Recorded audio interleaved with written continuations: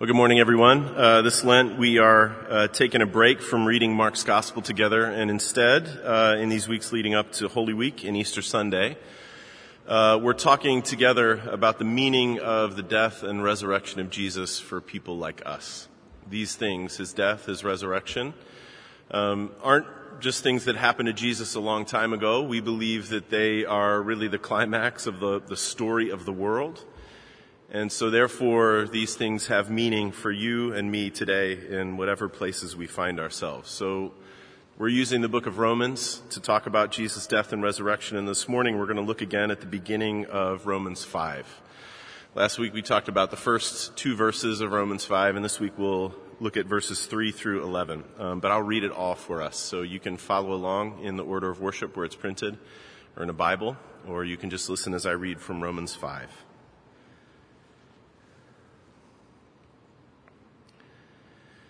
Therefore, since we have been justified by faith, we have peace with God through our Lord Jesus Christ. Through him, we have also obtained access by faith into this grace in which we stand, and we rejoice in hope of the glory of God. Not only that, but we rejoice in our sufferings, knowing that suffering produces endurance, and endurance produces character, and character produces hope. And hope does not put us to shame, because God's love has been poured into our hearts through the Holy Spirit who has been given to us. For while we were still weak, at the right time, Christ died for the ungodly. For one will scarcely die for a righteous person, though perhaps for a good person one would dare even to die. But God shows his love for us in that while we were still sinners, Christ died for us. Since therefore we have now been justified by his blood, much more shall we be saved by him from the wrath of God. For if while we were enemies, we were reconciled to God by the death of his Son, much more now that we are reconciled, shall we be saved by his life. More than that, we also rejoice in God through our Lord Jesus Christ, through whom we have now received reconciliation. This is God's word, and it's given for our good. Let me pray for us. Father, we ask now, as we always do, that you would be happy to use this word that we've just read and heard together, that we're going to talk about together, to show us the word incarnate, the one who bears our flesh, who is seated right beside you, praying for people like us right now. Father, show us the grace of Jesus and change us by it. Meet us in all of the places that we have come from this morning, in all of the weeks and years and months that we have come from. Meet particularly those of us who are in the middle of suffering this morning and speak your good news to us. We pray this in Christ's name. Amen.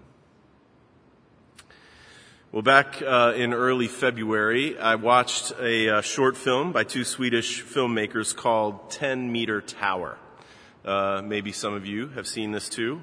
It wasn't really a documentary. The filmmakers themselves called it a study, and they were really clear about what they wanted to study in making this. This is how they described it. They said, "We sought to capture people facing a difficult situation to make a portrait of humans in doubt." So that's what they wanted to do, and here's how they did it. They found a little over 60 people who had never been on a 10-meter tower. That is, if you don't know, the diving platform that's about 33 feet above the water in a pool. Someone told me in between services, it is the most psychologically devastating height for a human to be at. I don't know if that's always the case, but that was certainly the case in this. And these people were paid to participate in the study, which meant that they had to climb up the ladder. They had to walk out to the edge of the platform over the water. The implication was that they would also jump in, but I don't know if that was part of their payment for being in the study. And they filmed all of this without any comment, using 6 cameras and a bunch of microphones. And I have to say that it was one of the most mesmerizing, one of the most compelling 16 minutes that I have seen in a long time. I mean, it was just as advertised. People from all walks of life People of every age, people of every size, sometimes alone, sometimes in pairs, staring into the face of fear and completely consumed with doubt. Some of them looked like they were going to be physically ill as they stood up there. Some of them laughed and joked with each other to try to calm themselves down and work up the nerve to jump. Some of them got angry and testy with the people that they were up there with, told them to be quiet. Some of them were simply paralyzed. They just couldn't move. Many of them jumped, and many just turned around and walked back down the ladder to the ground.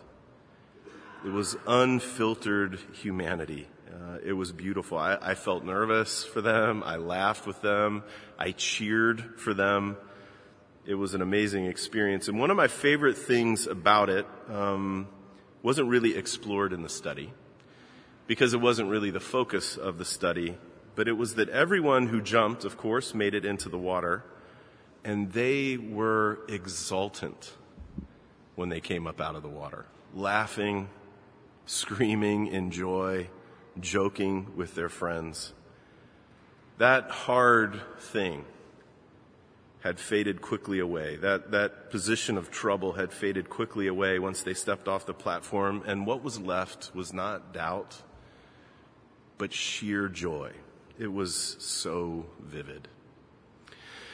And I mention that because that experience forms the backbone of those words that we just read together. That experience is the logic of what Paul means to say to his friends in Rome. You will laugh your head off with joy when you come up out of the water.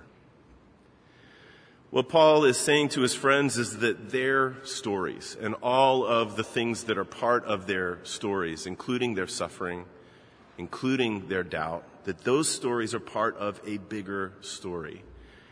And that story is heading somewhere good. Your present experience of suffering, your present experience even of doubt, Paul is saying it will absolutely end in joy.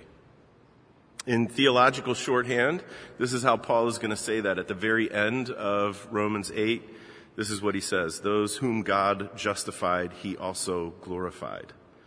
In other words, if God sets you on this journey, if you are on this journey as a follower of Jesus, you can be certain that he will take you to the very good end of this journey.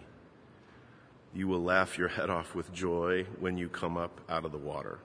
And Paul says it just like that. He says it with confidence, like it is already a done deal. And honestly, as far as Paul is concerned, it is a done deal, because of the death and resurrection of Jesus.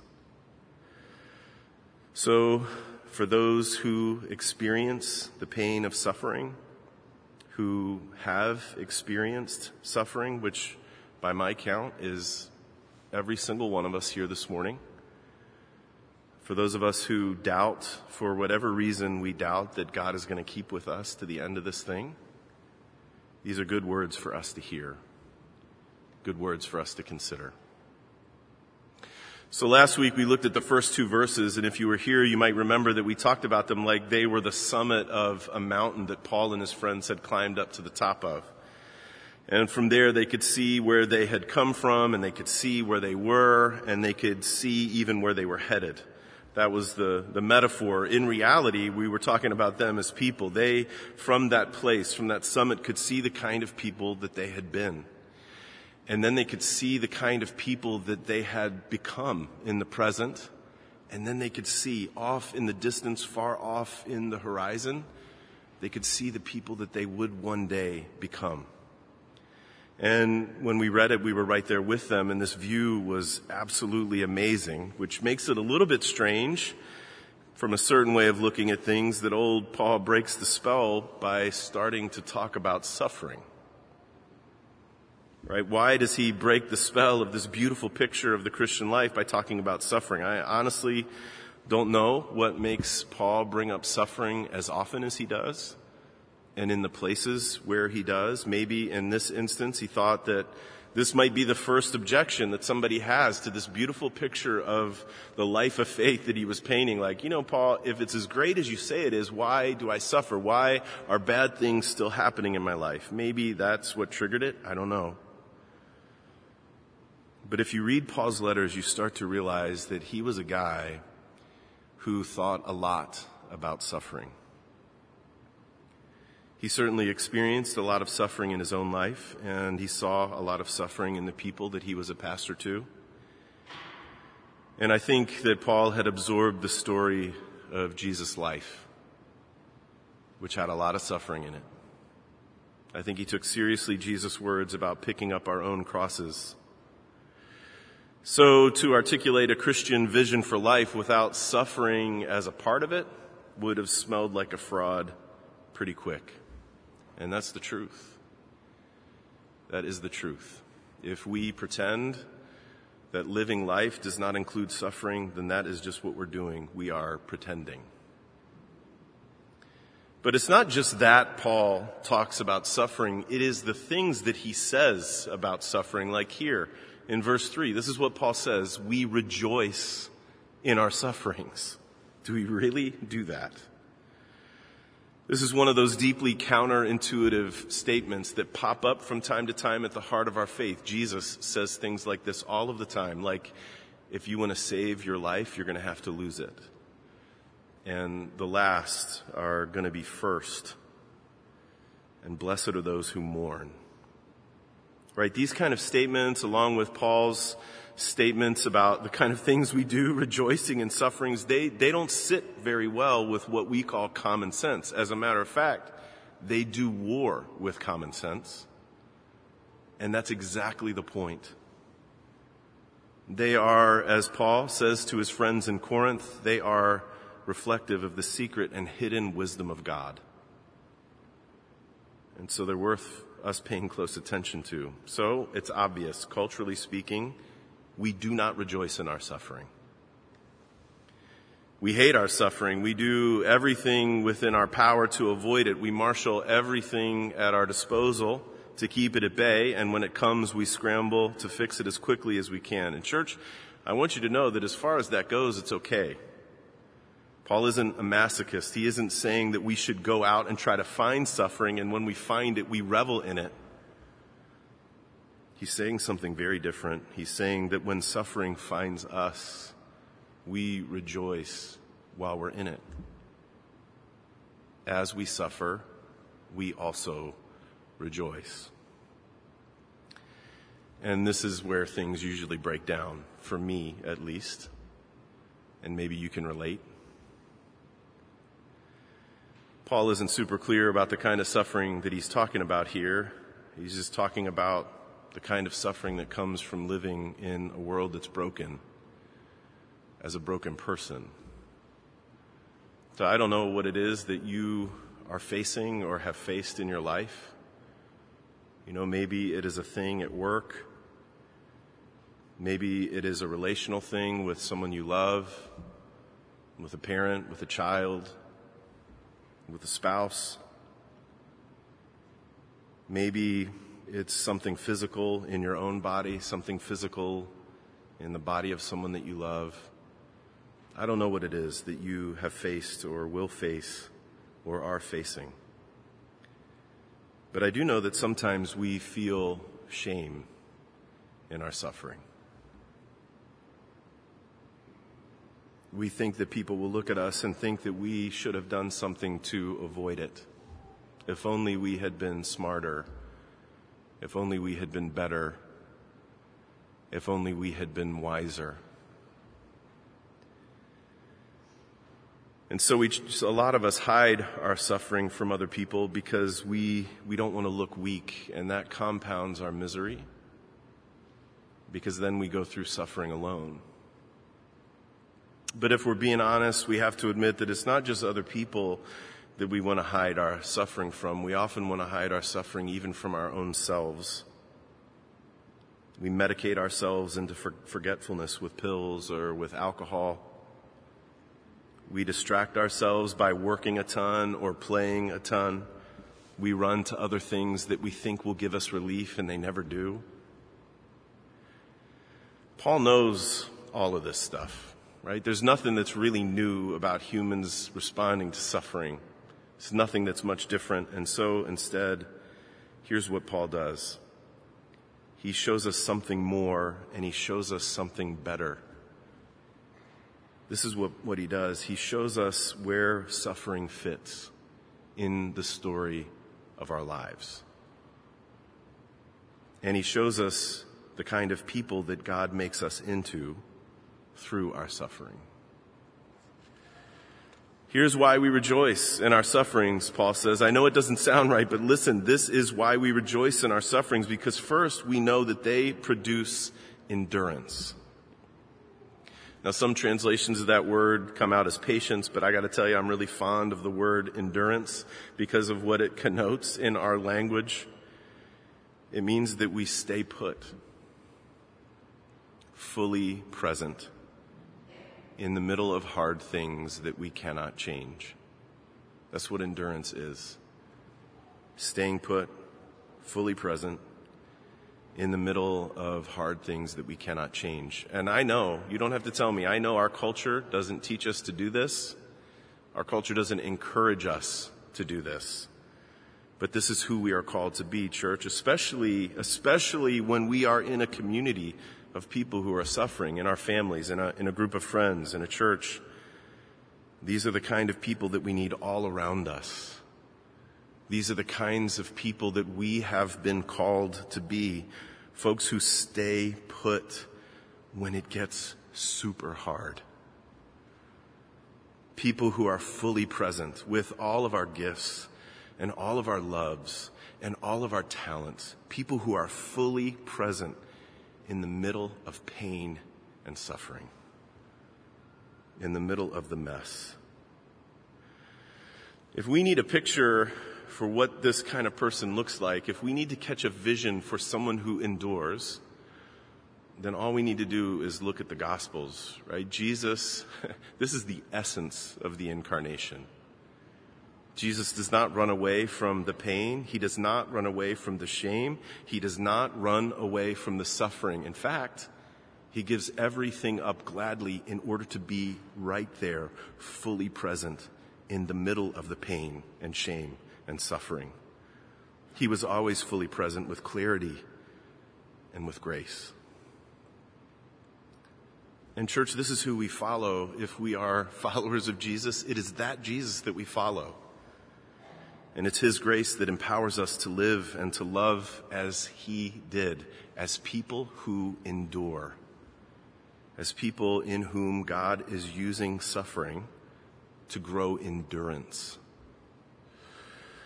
And as we stay put in that suffering, fully present in it, fully engaged around it with all that we have and with all that we are, Paul says that this endurance produces character in us.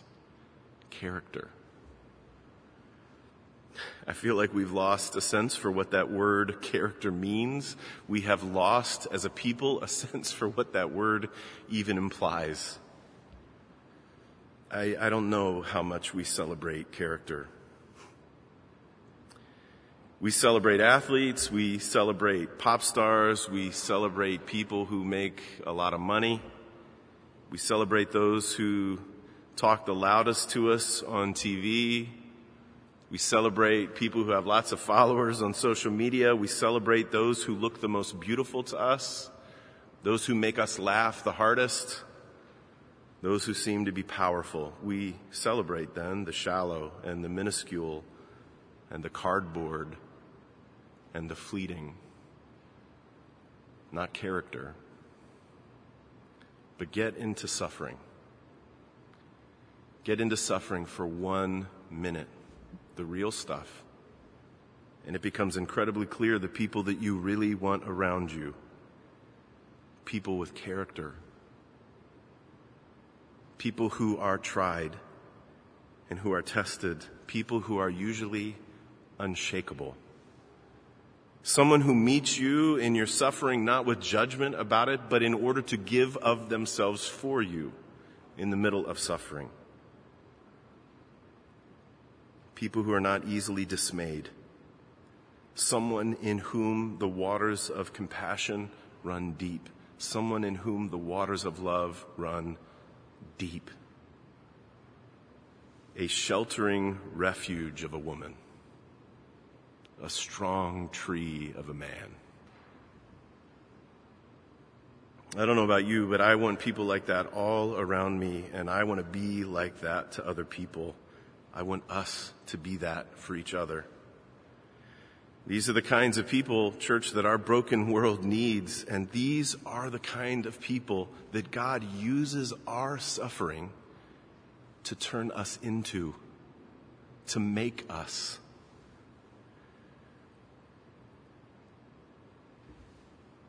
People with character. This is where suffering fits in the story of our life. And here is where that backbone comes into play. Here's where that sense that Paul has of the true story of the world, the place where this thing is really headed, comes into play. This is where that sense of you are going to laugh your head off with joy. You're going to scream with joy when you come up out of the water. That's where this comes into play, because Paul says suffering produces endurance, and endurance produces character, and character produces hope. And hope, Paul says, does not put us to shame. When Paul uses that word, he's calling back to the end of verse 2, which we talked about last week, where Paul says we rejoice in the hope of the glory of God. That is the place to which we are headed. That is the people that we are becoming. In shorthand, it's a way of saying that God's people are headed to a future in which they are in God's presence as fully alive and fully human, the way we were always meant to be. That is our hope. And you know what that means? It means suffering is not the end of the story. It is simply part of our story. It is a part of our story that God uses to grow us into the people that we were meant to be. People who endure, and people who have character, and people who have hope. The kind of people that this world needs in spades. It's who we, church, are called to be. One of my spiritual mentors once said to me, probably in the middle of my worst run of suffering in my adult life, she said to me, "Aaron, your suffering belongs in your life." And I got to tell you, I did not like it when she said that. I just wanted my suffering to end. I wanted at least for that suffering to just get turned down a little bit. But you know what? She was right. She was right about that for me. She is right about that for us. And you know what that means? That means people like us can reject feeling shame in our suffering. And it means we can stop hiding it from other people.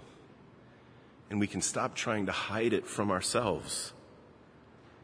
And it means that we don't have to have a fake optimism while we're in it, or a resigned fatalism while we're in it. We can be people who are patient, and people who are enduring, and people who have character being formed in us. We can be people who have hope even in the midst of our suffering, who can therefore rejoice in our suffering. And in case we needed it, and I think we probably do, Paul gives us a reason to know that we can hope. He tells us, listen, I know that I've said something amazing, that hope is never going to put you to shame. Here's how you can know for sure that you will never be put to shame in this hope. He says, because God's love has been poured into our hearts through the Holy Spirit. And I think what Paul is talking about here is the sense, this subjective sense that we get from time to time, unexpectedly, most of the time, that God really does love people like us. He really loves a guy like me. He's not talking here about a doctrine to believe in, although it is certainly that. He's talking about an experience of God's love for us. And this happens sometimes. It's like a taste of the feast before it comes. Before you sit down to the feast, you get a little taste of it. Maybe it's happened for you in worship, or when you're taking the sacrament, or when you hear something true in a sermon. It could just as easily happen in a conversation with a friend, through the unassuming love of a child for you, through sharing a great meal, watching a great movie, listening to music that moves you, going out for a run. God comes unbidden to us through stuff like that, and he does it all the time. One time, I had to call someone to apologize for something that I had done wrong against them. And so I called and talked to that person, and they forgave me, and I hung up the phone, and as soon as I hung up the phone, I was flooded with this incredible sense, not of reconciliation with that person. I mean, I was reconciled to that person, but I was flooded with a sense of God's freeing love for a guy like me. I have no idea why God did that just then. I just know that it happened. I know that it happens for God's people. And Paul's point is that we can be sure that we will not be ashamed in our hope because we are certain that God loves us. We will come up out of the water and we will laugh our heads off with joy because we know it is true that God loves us. In the way that the theologians talk about it, this is Paul's doctrine of assurance. What he is saying is that God's love assures us that our hope is not in vain. And Paul sets it out with logic, starting in verse 6, but I don't want that to fool you into thinking that it's cold or calculating. It's the logic of love. Listen, Paul says, every once in a while, someone will die for a good person or a righteous person. It scarcely happens, but it does happen every once in a while, and you see it from time to time. But what about somebody willingly dying for a bunch of cowards and fakes and liars? What about dying for your enemy? What about dying for the person who has tried their worst to hurt you throughout your life? Well, Paul says that's virtually unheard of. That's extraordinary. That's more than any of us would ever do. And so Paul says that is it. That is precisely how God shows his love for us while we were still sinners, while we were still the cowards and liars and fakes who didn't want to have anything to do with God. He died for us. That is the extraordinary way in which he loves us. He has made us his friends through the death of his Son before we wanted anything to do with him. And so this is what Paul says. Listen, if God has done this mysteriously, inscrutably, impossibly unheard of thing, then you can be sure he'll do the easy thing. It's all downhill from there. As Paul says it, if while we were enemies, we were reconciled to God through the death of his Son, much more now, having been reconciled, we will be saved by his life. God's love for us, shown to us in the death of Jesus, continues to be shown to us now in the resurrection life of Jesus. And that means that suffering is not the whole story. It means that suffering is not the end of the story. It is part of the story. And it is a part that God uses to change us into the people that we were always meant to be. We will not be ashamed in our hope. We will be saved by his life.